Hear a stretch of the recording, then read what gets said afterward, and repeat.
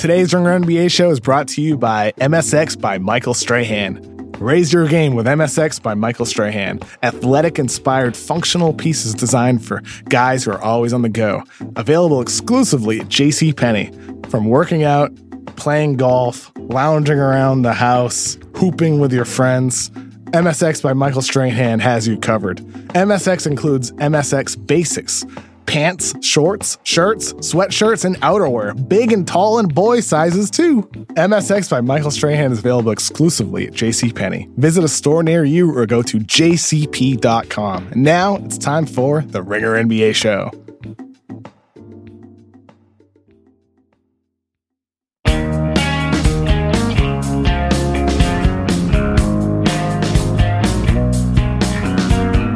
Welcome to the Ringer NBA show. This is the Corner 3. My name's Kevin O'Connor, and joining me on the line from Dallas, Texas, it's Ringer staff writer Jonathan Tjarks. I'm excited, man. Free agency eve is here. We've been waiting all year for this. Let's make some super teams. You know, it feels a little weird that it's technically starting on June 30th now. I'm so used to saying July 1st, but it's actually June 30th. What is it, 6 p.m. Eastern, 3 p.m. Pacific when free agency actually begins. So no more July 1st.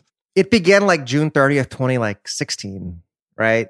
These things never really end or begin. It's always one big continuum. It sure feels like free agency has started since before the draft, with all the rumors about where certain guys are going to go, where certain players are drawing interest, offers with Al Horford maybe being out there. But we're going to get clarity over the coming days. For this pod, we'll use the Lakers as a springboard to discuss most of free agency since they're involved with so many of the star players. And yesterday, they made a trade to open up a lot of cap space. They can get near max cap space now after trading Mo Wagner, Isaac Bonga, Jamario Jones to the Washington Wizards with a 2022 second-round draft pick. So Anthony Davis also waived his trade kicker, and now the Lakers, Tjarks, are $681,000 short of being able to offer a max contract to any of the top guys such as Kawhi Leonard, Kyrie Irving, Kemba Walker, and so on and so forth. With this team here, the discussion over the past week or so has been, are they better off signing one max guy? Are they better off signing a bunch of guys at lower annual salaries, like $6 to $8 million range? Tjarks, what should the Lakers be doing here? Should they go for the big swing for a max guy? I mean, first off, pouring out from Mo Wagner, right? Your guy. Yeah. He's out in DC, man. You know what? The Wizards, cold world out there. The Wizards worked out Mo twice last year. They wanted him. They liked him. Oh, so we'll get minutes probably. It could work out for Mo. He's going to be I mean, that's really the main story here, right? I mean, in terms of like the one max versus breaking it up, like if you can get Kawhi Leonard, is it really a discussion? Like if that's out there, that has to be the thing to do, obviously. To me, like the whole discussion of should they sign a bunch of guys instead of a max guy? It's like, no, of course not. Of course not. They should clearly be going for Kawhi Leonard here. And to me, like, he would be my number one target. I know that's sort of a Captain Obvious thing to say, but there is some logic people have to pursuing a Kyrie Irving instead of a Kawhi Leonard. But when you think about Kawhi, for him, if he were to decide to go to the Lakers, and we'll see, Stephen A. Smith reported this morning, among others, that Kawhi will strongly consider the Lakers. And for Kawhi, it makes a heck of a lot of sense. You were talking about it on our Slack this morning, Tjarks. I was talking about it to Ringer staffer Sean Yu the other day. For Kawhi, it's like you already established your legacy as a dynasty slayer, winning 2 titles, one with the Spurs, one with the Raptors. Your legacy is fine, it's intact. But you can go to the Lakers, and this can be a platform for him to increase his legacy as a guy winning 2-3 more titles. And he's somebody who has admitted himself he was only able to play in the finals because of load management last year. And for the Lakers, having 2 superstars, there's less pressure on him to carry the load over the full season, and he can comfortably play only 50, 60 games, and the team can still produce because of the stars they have. It makes sense for him. I mean, let's stack championships, right? It's interesting because with Durant, when Durant went to Golden State, he had never won anything. So he wins the rings in Golden State, and it's like, needs his own team. But like, you're right. Like, Kawhi's already done that. There's nothing to prove anymore. There's nothing to prove. Why not go to your hometown city, the big market, big franchise, win rings with LeBron and Anthony Davis? If you want to sell shoes, be the face of the Lakers. On top of that, I think if he goes to LA, he's the guy. Like, right? LeBron and AD are his supporting cast, which is insane. Like, think about it. If you're Kawhi Leonard, I can get my number 2 option to be LeBron James, my number 3 option to be Anthony Davis. Like, that's basketball nirvana right there. Are we sure LeBron would be number 2 option though? Number 2? I think so. I think LeBron has to say that to Kawhi in this meeting, right? What's LeBron going to say? Kawhi, come here, be my number 2 option. I don't think so. I think LeBron becomes the point guard in that situation, right? LeBron's the point guard. Kawhi's the primary scorer. AD's the big. Of those 3 guys, who's the best scorer in any game situations, right? It could arguably LeBron. I don't think we should. You think so over Kawhi? I think Kawhi's a better shooter. I don't think we should sour on him after one. I'm not souring, but wouldn't you say Kawhi's a better one-on-one scorer because he's a better shooter? Sure, because he's better shooter. But yeah, it's like, put it this way, it's splitting hairs between those two. To me, it's more like with LeBron and Wade, where those guys had to learn how to coexist. They were both the number 1 guy. And then over time, LeBron sort of took on that number 1 role. And maybe that would happen here with Kawhi. But I would think it'd be the skeptical reverse because LeBron's so much older. Regardless, for Kawhi, it sounds like you think this is the place that he should go. He should go to the Lakers. I mean, I think it makes the most sense. I think Kawhi can go anywhere and be good. Right? What did KD say? I'm Kevin Durant. He's Kawhi Leonard. Like, he's the best player in the world now. It's his league. He can do whatever he wants. Wherever he goes, a title contender. To me, it makes the most sense. But if he goes to the Clippers, that would work too. But I mean, the Lakers are the best team, so why not go there? Well, Chris Haynes did report that Kawhi will meet with the Lakers and the Clippers early next week, and the Raptors are going to be the team that gets the final meeting here. So they're going to get the last say. They're going to be able to make the final lasting impression for Kawhi.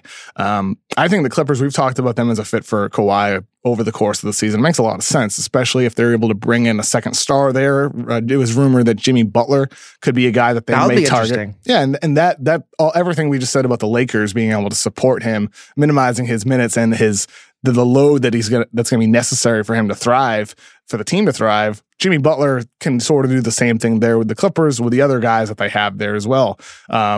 Particularly a guy like Shai Gilgeous-Alexander, some of the younger guys that are getting better over time. I think the Clippers have a strong case to make as well. But what I keep coming back to, if Kawhi leaves Toronto, which is a whole different conversation there, if Kawhi leaves, fact is last summer, just as soon as a year ago before the trade happened, it was he wants to go to the Lakers. Maybe that was before LeBron went there.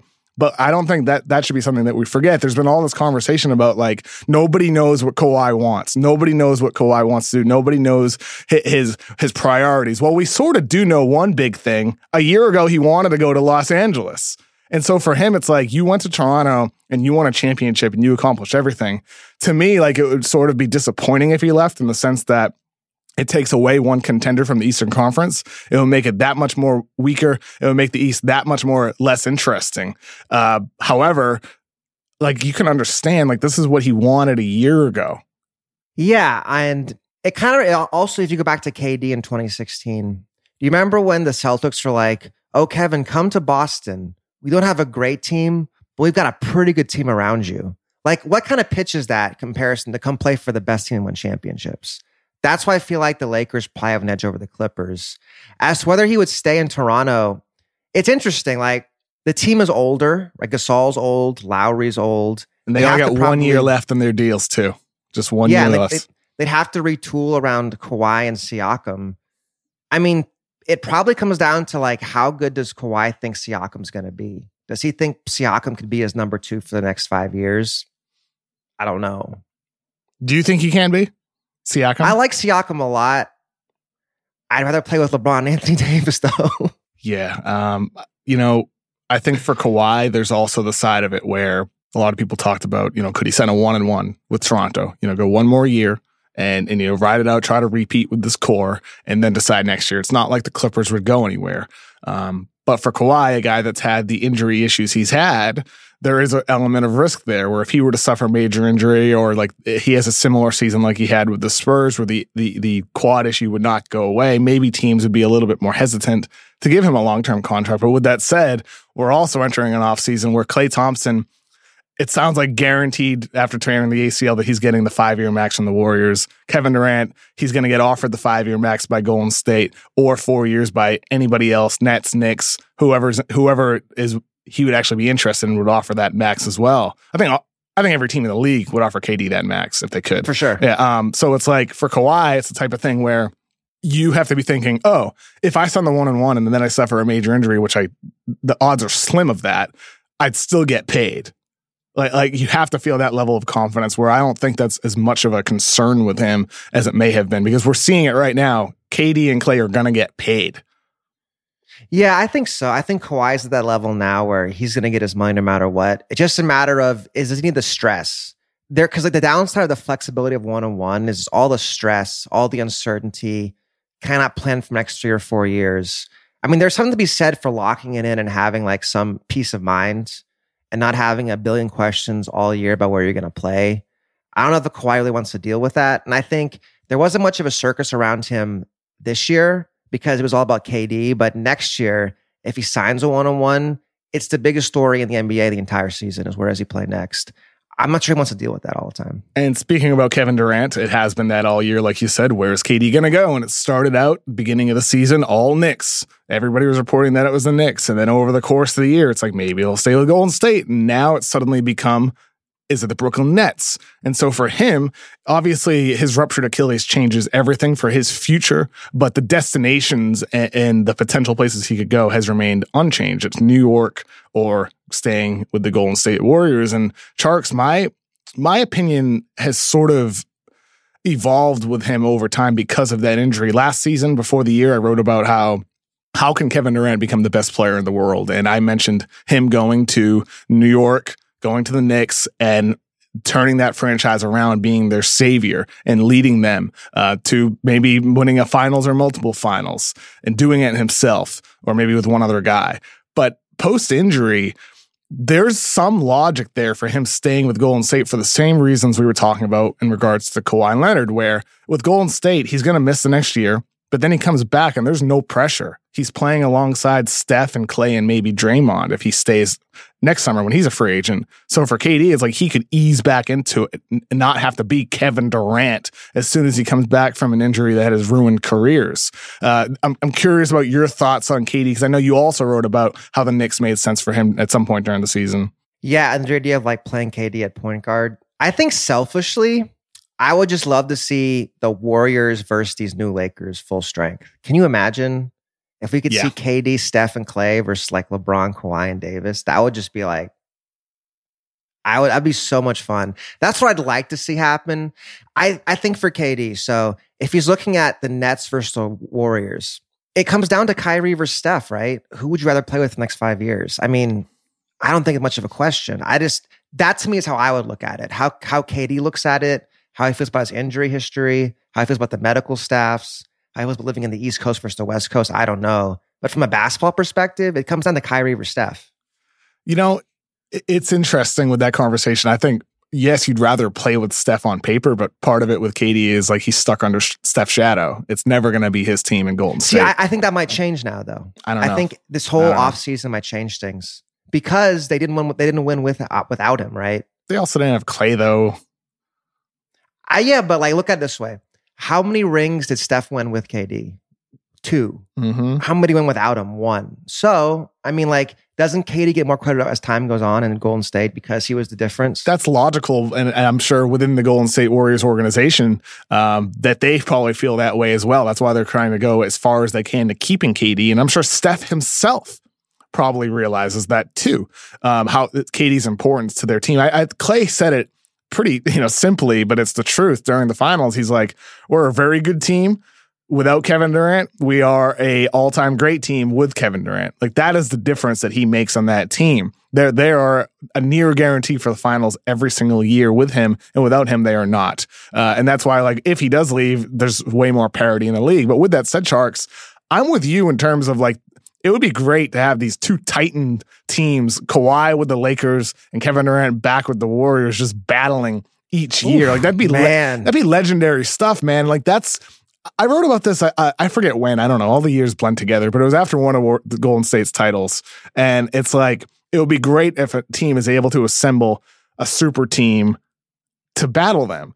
And I think there are fans of like other teams that have no chance at a championship are like, no, that would not be fun. It has not been fun watching Golden State. But I do think that if there's a worthy adversary for Golden State, that conversation would change. For sure. I'm with you 100%. It would become more like Celtics Lakers in the 80s. That's exactly sort of what it would be like.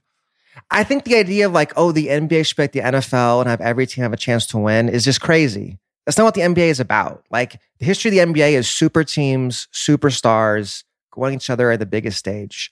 That's what the NBA makes the NBA special. And I don't think the NBA should go away from that. I think super teams are ultimately good for the league. I think the ratings show, when you have LeBron in the finals on a good team, when you have Steph and KD, like people want to watch that. And who wouldn't? I mean, like the thing with basketball, like I like watching the best players play on the best teams. Like maybe that makes me a front runner. I don't know, but I don't really care. Like I want to watch greatness. I love watching Golden State, and I'd love watching these LA Lakers teams. No, you do you, Tjarks. Don't worry about. I always do. I appreciate that. Yeah. With that said, the noise this entire week, maybe the past couple of weeks, has been Brooklyn for KD pairing with Kyrie Irving. Well, I mean, I guess KOC with Brooklyn. If you went, so it's like it'd be like Kyrie Irving, Karis LeVert, Taurean Prince, KD, Jared Allen. That's a pretty nasty team. A lot of young athletic guys around KD to help him as he ages. It would be. Do you think the Knicks are out? I mean, I don't know. It's hard to sell that with the Achilles with a pretty much an empty roster, right? I still can't help but feel that they're gonna be the team, and the reason why is because so much of this mirrors LeBron going to the Lakers, where the summer before LeBron signed, a bunch of people, I reported this, Jalen Rose reported this, Colin Cowherd reported this, Bill Simmons reported this, that LeBron was going to the Lakers. But then you wrote that after the finals in 2017, before even that summer. I remember that. And then, but then the whole next year, it was like, well, maybe he'll stay with the Cavaliers. What can the Cavaliers do to keep him? And then it was, LeBron's going to take a meeting with the Sixers. And then LeBron finally did sign with the Lakers, just like everybody expected him to. And with Kevin Durant, what has it been? It's been since last summer going to the Knicks. And then over the course of the season, it's, well, maybe he'll stay with Golden State. And then maybe he'll take a meeting with the Nets and maybe he'll go there. And the injury is different for KD. It's a different conversation. However, Rich Kleiman and Kevin Durant have followed the LeBron James game plan every step of the way, from like the TV show, the boardroom, being like LeBron's show on HBO, him going to Golden State to chase titles like LeBron going to the Miami Heat. So much of what they've done has followed the blueprint of what has been successful for LeBron in growing his name, growing his brand, and achieving success in the NBA. And for Kevin Durant, going to New York still accomplishes so many of the things that you wrote about, like I wrote about, like a lot of people feel for him, that he can still become the guy there for the Knicks. And still, it's not like they're not going to bring anybody else, because if he comes to New York, maybe Kyrie comes, or that they are able to sign a guy either next summer or the following summer in 2021. So for KD, like there's still a lot of appeal in going there.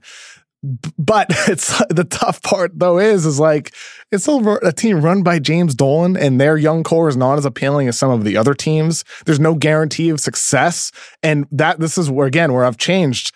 For KD, it originally made a lot of sense for him to go there, in my opinion.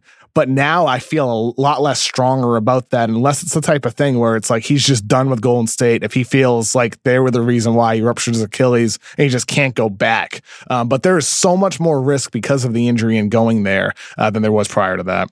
Yeah, and you're talking about like following the LeBron model. Well, so this would be LeBron going from Miami to Cleveland. Well, when LeBron went to Cleveland, he had Kyrie and Kevin Love already in place, essentially.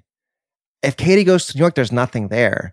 Like when I wrote my article last year about KD going to New York, they still had KP. And I was thinking, okay, if KD goes to New York, you could have Porzingis be as Kevin Love and then get a point guard, and then you're ready to roll. Now, though, it's so up in the air. Like talking about bringing in DeMarcus Cousins now. Like I don't know what their plan is really. There was some talk this week regarding KD as well. Brian Windhorst was the first to float this, that Golden State could always try to do a delayed sign and trade, because they can sign him for the 5-year max with an extra $57 million guaranteed over whatever he can get from any other team. And so the logic would be KD can get the full contract, and then Golden State could trade him at some point either during the season or next summer to wherever he wants to go. I have a lot of mixed feelings on that idea. I think KD would be giving up a significant amount of control. I'm curious about your thoughts. They could not trade him too. He's under contract. Yeah, yeah, exactly. And that, like this sort of touches on something that I've had on my mind a lot, especially, yesterday, a lot of people talking about why would AD waive his $4 million trade bonus from the trade kicker? All the conversation about how KD can earn $57 million more with Golden State. And I think, when it comes to the way we talk about decisions players might make, money is overrated, I think. And we really need to recalibrate here, because I've heard so much about KD earning the $57 million extra by staying with the Warriors, and that's great. But when have KD's decisions ever been dictated by the money? Before playing in the NBA, he signed with Nike despite Adidas offering more. He stayed with Nike a couple years ago despite Under Armour offering far more money. He signed with the Warriors despite the Thunder offering more. He took discounts with the Warriors to help them build. And now suddenly it's that he's going to give up control of his career and his future because of an extra $57 million, when it's really not even that much of a difference. It's $7 million over the first 4 years of the deal. It's the final year, the $50 million guaranteed, that's the difference. But if he's still healthy at the time he becomes a free agent, he could earn around $50 million in that first year. And the same goes for Kawhi, who wanted to leave the Spurs despite the fact they can offer him more money. And sure, Toronto can offer him more now, but it clearly doesn't matter for him. Otherwise, he would be staying in San Antonio. And players are going to do what's going to make them happy. And that's why with AD waiving his bonus, it's not a surprise to me. It's definitely not a big deal in his life. AD waiving his $4 million bonus is not the same as you or I getting like a $4,000 pay cut. No, it is not. It's not. It's not, because he's already made tens of millions of dollars in his career. He's going to make hundreds of millions with his next contract. Now I'm feeling bad, KOC. Don't bring up our money. Man. It's terrible. It's the truth, though, because for AD, it's the type of thing where for you and I and the majority of people listening to this podcast, $4K means you're paying rent. It means that you're going out to eat on a Friday night with your family. You're buying new clothes for your kid. For AD, it means you're not going to get to maybe invest in that pizza company or buy more Google stock or buy that extra home or that extra car. That's the difference. And so when it comes to discussing the decisions these players might make and the decisions that they do make, I think it's time we realize that players are not always controlled by the money.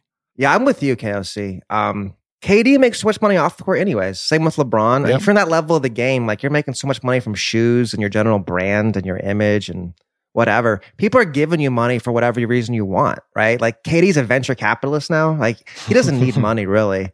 It's the money comes into play more for those mid-level guys. They're the ones who are trying to get the bag. Like your Evan Turners of the world. He's going to make decisions based on money. Oh yeah. But at KD level, it's totally different. Absolutely. And same for somebody like Kyrie Irving. And the discussion now with him is maybe he'll consider the Lakers. They're certainly going to chase him.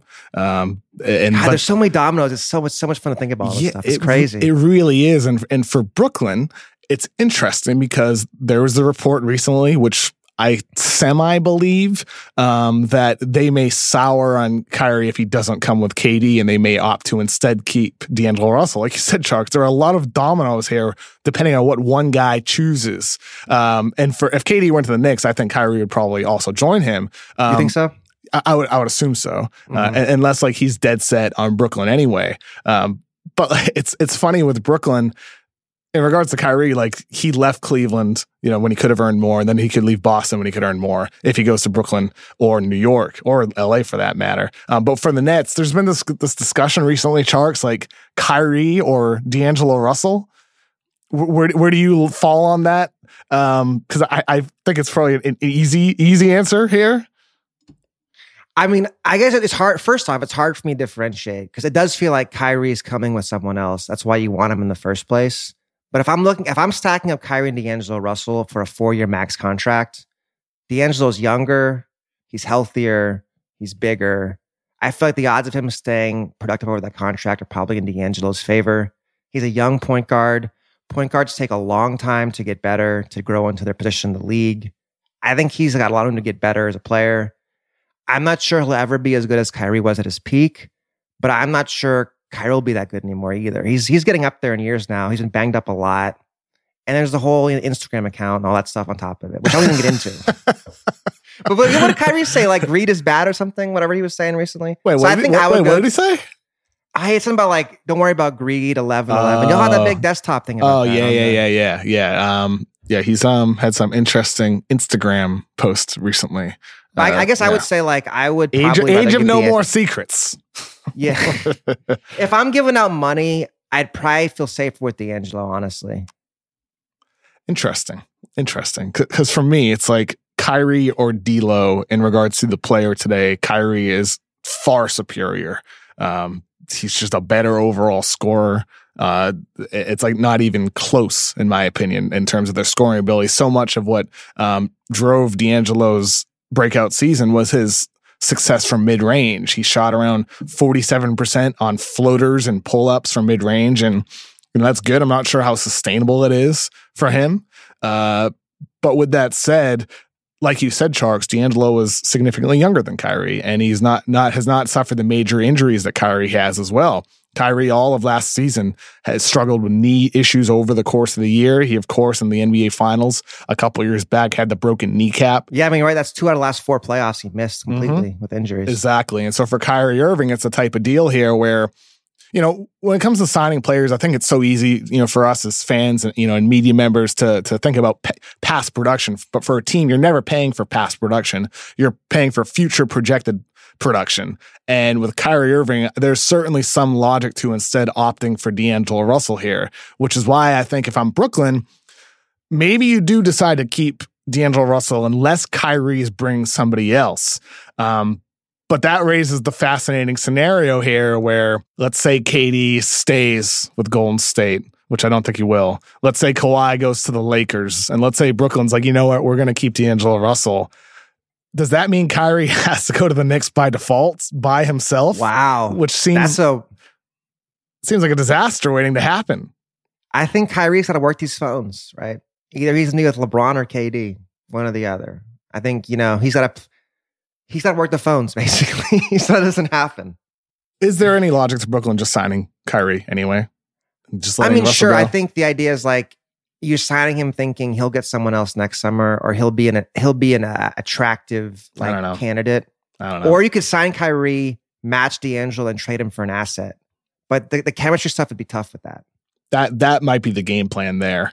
But with Kyrie Irving, it's the type of deal where he had issues in Boston. He had issues in Cleveland with teammates. If you're Brooklyn, you have a really good thing going right now.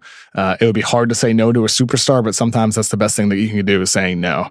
And with Kyrie, to me, so much of it depends on if he's bringing somebody else. If he brings KD, it's obviously a no-brainer. But if it's like Kyrie and Jimmy Butler, I don't know. You might be better off punting cap space, but you can't punt for too long because it's nice to have assets. You got to pay all your young guys. Yep, they have a short window for that. Exactly. It's nice to have assets. It's nice to have flexibility. But soon enough, Karis LeVert comes up. Soon enough, Jared Allen comes up where you got to pay those guys, and that flexibility is gone. And suddenly, those assets that you could theoretically use in trades, their value is gone as well because they're already signed. They're not on their rookie deal, and so for them, that's going to raise the interesting question. For Boston, suddenly, speaking of Boston, right? Suddenly, they become a team that can create maximum cap space because Horford sounds like he may walk. Kyrie Irving is long gone at this point now. Grant Williams, apparently, who they drafted with a pick in the 20s, apparently said to Cedric Maxwell, former Celtics player and Celtics broadcaster, that the number 11 was available, which is Kyrie Irving's number. Thanks, Grant. Yeah. Thank you for filling us in. So it sounds like Kyrie's gone. Sounds like Horford could be gone as well. And the latest guy that they may be chasing, and multiple people have reported this, is that Kemba Walker could be heading to the Boston Celtics on a 4-year max deal after the Hornets lowballed him, according to Stephen A., with a 5-year, $160 million contract offer. It seems like Kemba's actually leaving. Tjarks, you wrote, though, earlier this week, before that rumor came out, that you would prefer them to chase a center such as Nikola Vucevic over Kemba Walker. So are you not the biggest fan of this potential move for them? That's a couple of things. First off, this whole jersey thing. Do you remember when Oklahoma City gave KD's jersey to PJ Dozier? Oh, yeah. That was classic. Yeah, that was legendary stuff. So anyways, as far as the Kemba it's Vucevic so petty, thing goes, it really was. So like with Kemba and Vucevic, my thought process was I thought that Horford was the more important piece for Boston than Kyrie. And I was thinking, you've really got to replace Horford. And it was 2 levels to it. I think replacing Horford allows you to maximize Jason Tatum and Jaylen Brown. My biggest concern with the signing Kemba is so now it's Kemba, Gordon, Tatum, Brown. I wonder if the chemistry stuff comes back because Jason and Jalen aren't getting their shots. And now you have no center really at all. Like, how do you fill the 5 spot if you sign Kemba and use all your cap space? Yeah, that's an interesting point about chemistry because I think Kyrie is getting all the blame, but he doesn't deserve all the blame. No, I don't think so either. This is multiple guys. This is Terry Rozier wanting a bigger role. This is Jaylen Brown wanting a bigger role. Brad Stevens said to Jackie McMullen in a piece that she posted today on ESPN that if anybody deserves the blame, it's him. And I don't think anybody deserves the blame. I don't think it's Brad. I don't think anybody deserves all the blame, I should say. It's evenly distributed. It was just a bad mix. It just didn't work out. It seems like it should have on paper. It just didn't. And for Kemba, some of those issues could potentially come up. But I will say this, though, Tjarks.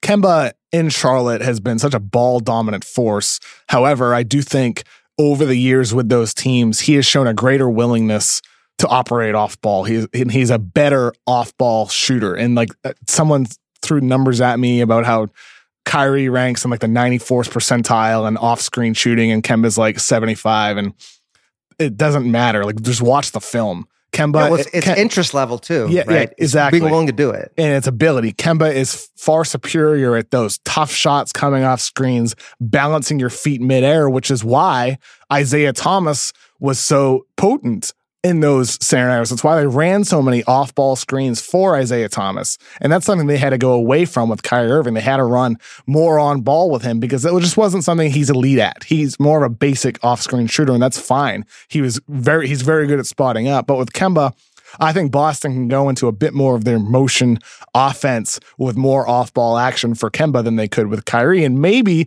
there's still issues. Maybe Jalen's still like, I need more shots. Maybe that happens. But I do think that it would allow them to be a bit more in their flowed offense that they prefer than they were able to with Kyrie. And Kyrie's a better overall player. He's a better on-ball scorer. He's better shooting off the dribble from 3 than Kemba is. But Kemba has closed the gap quite a bit over the past 2 years, and he's never played with anybody as good as what he could in Boston with what Tatum could be, with what Brown could be. Like Nick Batum is the best player he's ever played with, or Al Jefferson, which is sad. KFC. Is Gordon Hayward Nick Batum now? Is that oh God. Is? Oh boy. At least he can pass the ball. Batum can pass. I mean, Hayward's a good passer, See, that's what I'm thinking is like, if you went with a center, you could let Hayward be a passer and play Brown and Tatum on the wings. So now if you sign Kemba, are you going to start Hayward, Tatum, Brown on all 3 of them?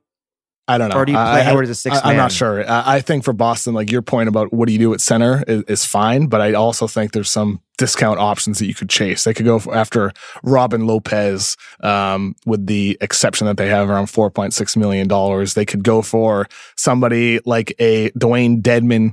They could go for somebody in the trade market that pops up mid-season. Okay, so you had an interesting trade idea on Slack. You want to tell the people about it? I was interested in that one. This idea was from a friend, and I don't want to say who. But one of my friends texted me. He has a lot of friends. No, it's nobody in the league. I'm just not sure if they want me to mention their name. But he texted me the other day, like, how about Jaylen Brown for Domantas Sabonis with the Indiana Pacers? That for both teams, it would make sense. Indiana has Miles Turner signed up long term. They just drafted Goga Bitadze, a young teenage center who may be ready to play as a rookie. So you have 3 bigs that obviously can't play together at the same time. Maybe you trade one of them for a wing who's on the rise, who can defend multiple positions, who can shoot off ball like Jaylen Brown. Maybe it makes sense for them to do that. And for Boston, Sabonis is somebody who is a good rebounder. He's a facilitator. He fits Stevens' offense for sure with his skill level. He can space the floor to 3, even though Indiana didn't have him do it. He can just have him step out from those 20-foot, 2-point pick-and-pop jumpers and have him shoot 3s instead. And Sabonis got a lot better defensively. So Sabonis could come in right away and be an important player on both ends of the floor for Boston. But with that said, I feel like if I'm Boston, I'd want a bit more there because of the premium, and you've wrote about this a bunch, Tjarks, the premium and the importance that's on wings and versatility rather than the more traditional big man and Sabonis. Wing defense for sure, because Jalen's wing defense is way above Tatum and Hayward, obviously. Yeah. That'd be a tough thing to replace. My thing with Jalen, do you think Boston would max him out next summer? Like, will he give him a max extension? No. No. And I think he's not going to be happy then. That's right there. And that's one of the reasons why I think it makes some sense. because he you're not wants going to his want to money, pay him. which I don't blame him. Right? And I mean, unless you're Boston and you trade, Gordon Hayward, who would then be on an expiring contract. So Gordon Hayward has a player option for the 2020-21 season for $34 million. So Hayward would suddenly become an expiring contract, and maybe you do sign Jaylen Brown, and then you flip Hayward somewhere else. So, see, that's what I would do. I'd rather have Jaylen and Jason together for the next 10 years. That to me is like the best way forward for them, is having two great, one offense wing, one defense wing. Like I would want to break those two up. Yeah. And that's where with Kemba, there's part of me that wonders is, the league is likely going to be wide open unless Kawhi goes to the Lakers. The league is wide open. The title is up for grabs. Like you go all in on 1 year, you could win the whole thing this year. So Boston going for Kemba and whatever else they try to do or add using their assets, which they all still retain, Boston is still in a good position. Boston could be a team that's in title contention depending on what else were to happen after Kemba Walker. But with that said, I can't help but feel there's a sense of desperation in here. Like after losing Kyrie and Al Horford, do you sign Kemba Walker, who is 29 years old, who has had major knee issues, multiple knee surgeries over his career? He has not missed many games. It has not impacted him on the court yet, but he has had the knee issues in the past. And he's a guy so reliant on his athleticism and his speed that there's some concern with how that deal would look long term. And like you said, Tjarks, there would still be the issue of like, where do you find a appropriate center? Boston was a team that had an endless amount of centers just a couple years ago. And now after potentially losing Horford, after trading Baines, like Daniel Tice is their number one guy who's also a free agent. Maybe it's Grant Williams. Maybe it's Grant Williams. Yeah, and that could work. Like maybe that would be part of Boston's plan to just have like a cheap minimum center and then just go small a lot in the postseason with Grant Williams and Shemi Ojale and just try to survive. My guy Shemi, I forgot about him. He'll get minutes next year. That could be the plan. But it would be interesting. Like maybe Boston would be better off playing the slow with their assets, with their young players, rather than signing Kemba. I think they should sign Kemba for what it's worth, but that's just me playing devil's advocate with myself.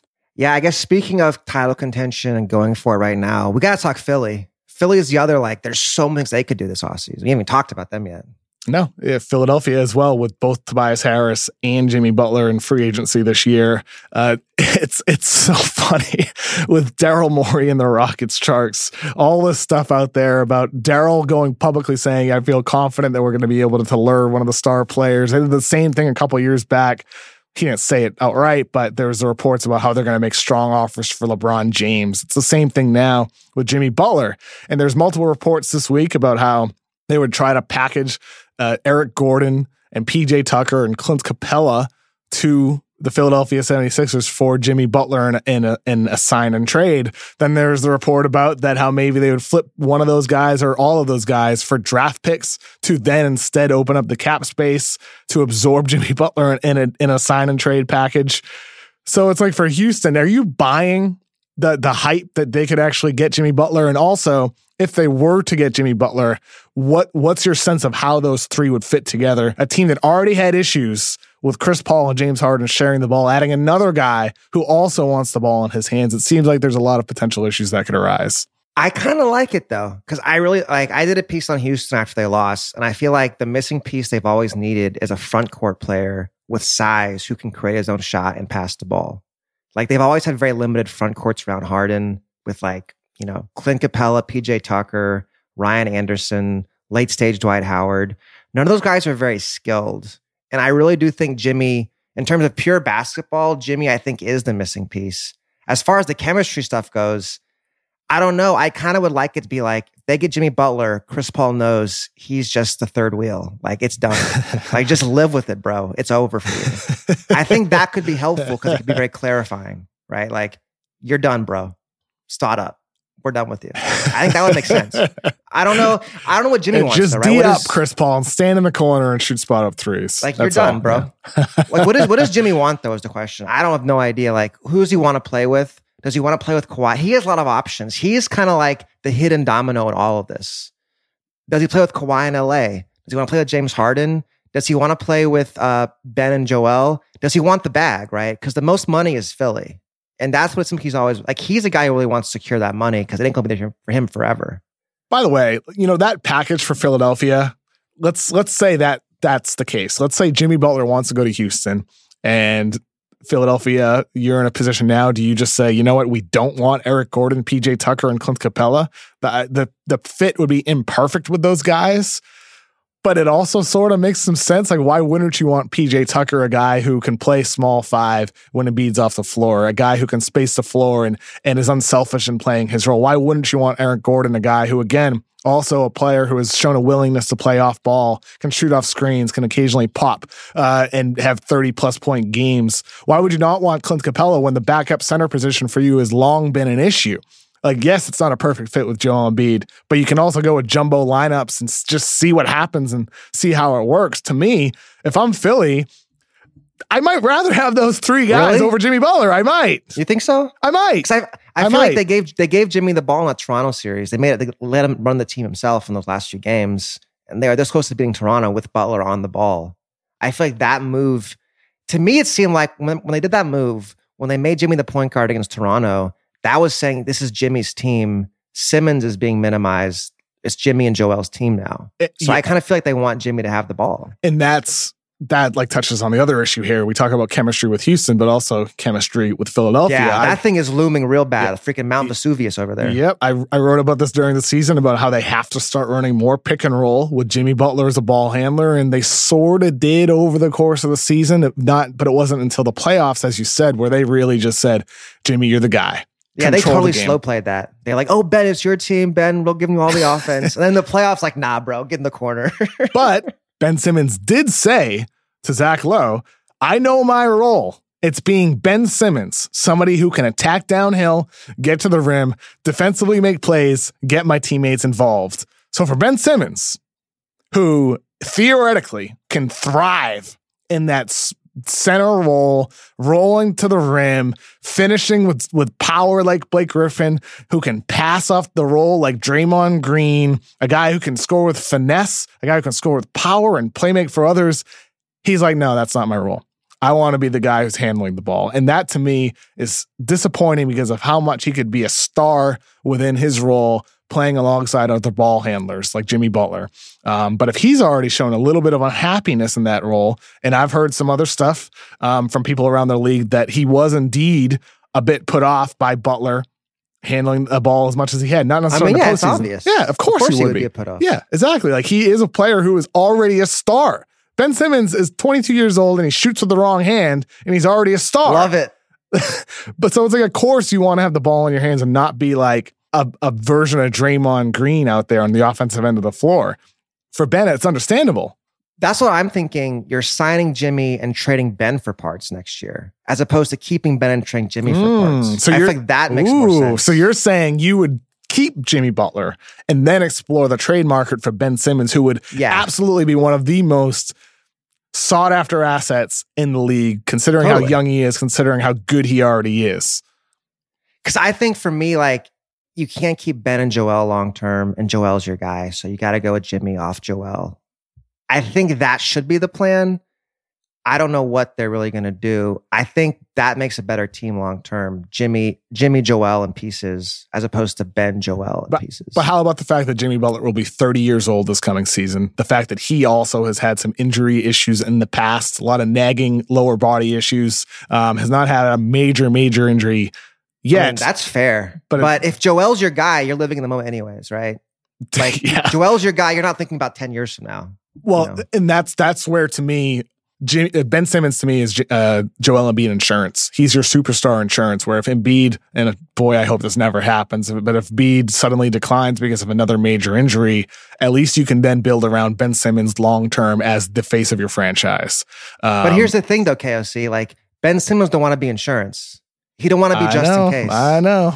That's why I love basketball, man. It's so much fun. It's like the psychology of the whole thing is so fascinating. I know. It's and this will also this leads us nicely to what you wrote about today in regards to building around superstars. You wrote about what's the best way for the Dallas Mavericks to build around Luka Doncic. They of course acquired Kristaps Porzingis in a surprising blockbuster trade during the season. There has been recent conversation about whether they could chase Al Horford, they could chase Kemba Walker.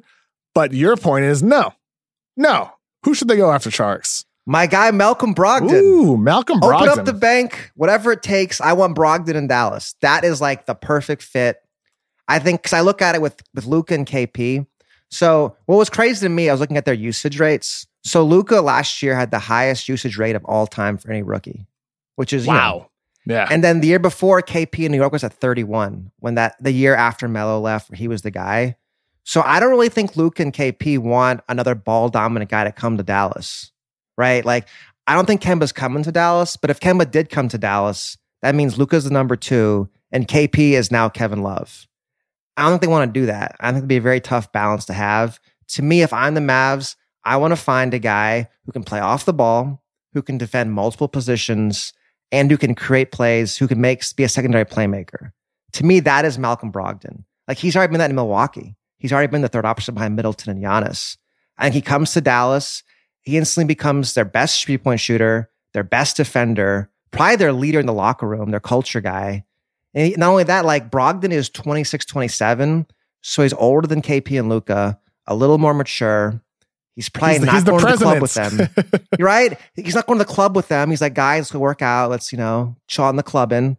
But he's not so old where that in 3 years, as they're in their prime, he's already like Al Horford, he's 36. He's still ready to go. To me, Brogdon is the guy for Dallas. I love him. My low-key take, KOC, like, Malcolm Brogdon is going to swing the balance of power in the league this year. If he leaves Milwaukee, I think Giannis leaves ultimately. That's what I'm saying. I'm glad you brought that up, because Milwaukee this summer, like, we have not mentioned their name this entire podcast, which is disappointing because we're almost out of time. But with Milwaukee, like, this is a pivotal summer in the decisions that they make, where Brook Lopez could be a guy that they have to overpay for. Malcolm Brogdon is somebody that they could potentially have to match a offer sheet in the 20 million plus range for him. And Brogdon is like a really good player, and he is critical to what they do. But if you're paying that much, you're pretty much locked into that roster for the next 2 years until Giannis becomes a free agent in 2021. So for them, like, I'd be super nervous about a team like the Mavericks or a team like the Bulls or a team like the Suns going after Malcolm Brogdon, because of how good he is in a off-ball complementary role as a guy who can also still do some things on the ball for you. He can still run point when you need him to, but he's not your primary guy. And for Dallas, it's the type of thing where, with Al Horford being 33 years old, having some of the knee issues that he's had, showing a bit of signs of decline, and with Kemba Walker at 29 years old with the knee surgeries that he's had in the past, for me, like, Brogdon also was an injury concern. I reported about a year and a half ago that he was red flagged by multiple teams prior to the draft because of the surgery he had to fuse a bone in his left foot while he was in college. I had somebody describe it to me as like, that foot is a time-ticking bomb. What was his injury in the playoffs this year? I forgot now. The injury was he had a minor plantar fascia tear in his right foot. So when that first happened, I was like, which foot was it that he had in college? It was the left foot. So it was the left foot that I heard is a concern for some teams moving forward. However, that's also a thought in your mind with Kemba, who's soon going to be 30. It's a thought with Al Horford, who's also in his mid-30s. Think about it too, Kemba and Horford are undersized for their positions. So the injury risk is higher, I think. With Dallas, working on their athletic ability. With Dallas Tjarks, like, let's say they get Brogdon for $20 million. They can still have the ability to create max cap space in 2021, correct? Am I wrong about that? Yes. Or they can? Yes, they can. They can? Okay, so they could enter that summer still with the ability to add another max guy around Kristaps, Brogdon, and Luka. Well, if they max out, if they gave Brogdon a huge contract, possibly not. If they punted the offseason this year, I think. So I just went into shamsports.com's nice little nifty tool called the Shout out Mark Deeks. Yes, shout out to Mark Deeks. It's called the Capulator. And in this app here, I did determine that if you give Malcolm Brogdon $25 million in the first year starting salary this year, they could enter the 2021 summer with just Brogdon, Doncic, Porzingis on their cap and have the ability to create, with a projected salary cap of $121 million, of $43 million in cap space. So they could enter that summer where Giannis Antetokounmpo and a bunch of other guys like Bradley Beal and Rudy Gobert are all out there with the ability to create max cap space. and still have a little bit of wiggle room. So for Dallas, signing Brogdon does not sacrifice your future flexibility. It merely... Here we go. It works. You're preaching to my ears, KOC. It works. To my ears. It works. It would be a lot more difficult, however, to do that if you're signing Kemba to a max now or Al Horford to a max now. Yeah, because he's younger. Yep. Yeah. But with Brogdon, I think the thing for me with Brogdon in Milwaukee, I think the big mistake was paying Bledsoe. Like, to me, you cannot pay Bledsoe and not pay Brogdon. Bledsoe was worse than George Hill in the playoffs. Like, George Hill was closing games for them. So giving Bledsoe money over giving Brogdon would be just a crime to me. And they already gave Bledsoe the money. I think that was the mistake. I think that could really, really hurt them. And for Milwaukee, let's touch on them. We have a couple more minutes here. All their free agents are either old or have an injury history. Like with George Hill, if he gets waived, he has had an injury. He's older. Chris Middleton has had injury history. Brogdon, I mentioned, has as well. And then Brook Lopez is both. He's old and he's had injury history. And they already signed Eric Bledsoe, who stunk in the playoffs. So for them, it's going to be interesting for the Bucks, because if they lose all those guys, which would be bad, they could have $34 million in cap space to use elsewhere. Who's going to Milwaukee? I don't know. I don't think that is an option. I don't know. But this is a summer where they're probably going to have to pay Brook Lopez a ton of money. They're going to have to pay Chris Middleton the max. They're going to be a team that, moving forward with this current core, it may not be enough around Giannis. It just may not, especially depending on what else happens in the East. Yeah, I don't think they have much of a choice, though. I think they're already too far along. Like, they won 60 games and took Toronto to 6 with this team. And I think they didn't really get the most out of Brogdon in that series. To me, like, the team is Giannis, Middleton, Brogdon. Those are my 3 guys. That's my squad I'm rolling with going forward. But I'm not sure they see it the same way. One last note. We just looked into Slack here, Tjarks, and you alerted me. Jared Weiss of The Athletic reported a funny story about Kyrie Irving. We'll just leave on this note. Jared wrote, there was a clear conflict in leadership with the Celtics last season, particularly with Kyrie Irving, who was not meshing with the team and the coaching staff, and it showed on and off the court. And then Jared wrote, there's one telling instance where an Irving boarded a hotel elevator that was empty except for one of the assistant coaches. Irving kept on his headphones and ignored the coach the entire elevator ride after seeing who it was. According to sources, while it's just a small example, it reflects the unfortunate dilemma that some players only truly respect coaches with a resume to match theirs. So man, they are emptying the notebook on Kyrie. Golly, anything they can find, they're going to throw at him now. The smear campaign has begun, and there may be more smear campaigns to come over the weekend if other guys leave their teams that they're currently with. Tjarks, I'm excited. It's going to be a great weekend. It's going to be great. I feel like there could be some good KD Golden State shade too. Oh, yeah. It's going to be fun, though. I can't wait for this weekend. I can't wait for Monday. This is finally happening, KOC. Free agency is here. We're here, man. I think the only player who's not going to get any shade is Kawhi Leonard. That's the only guy. Championship. That's the only guy.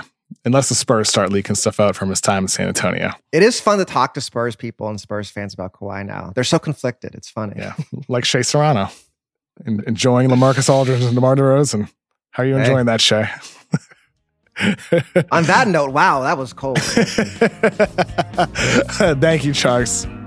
On that note, free agency, and I'll see you in Las Vegas, buddy. Yes, Summer League coming up soon. Thanks, Tjarks. All right, y'all.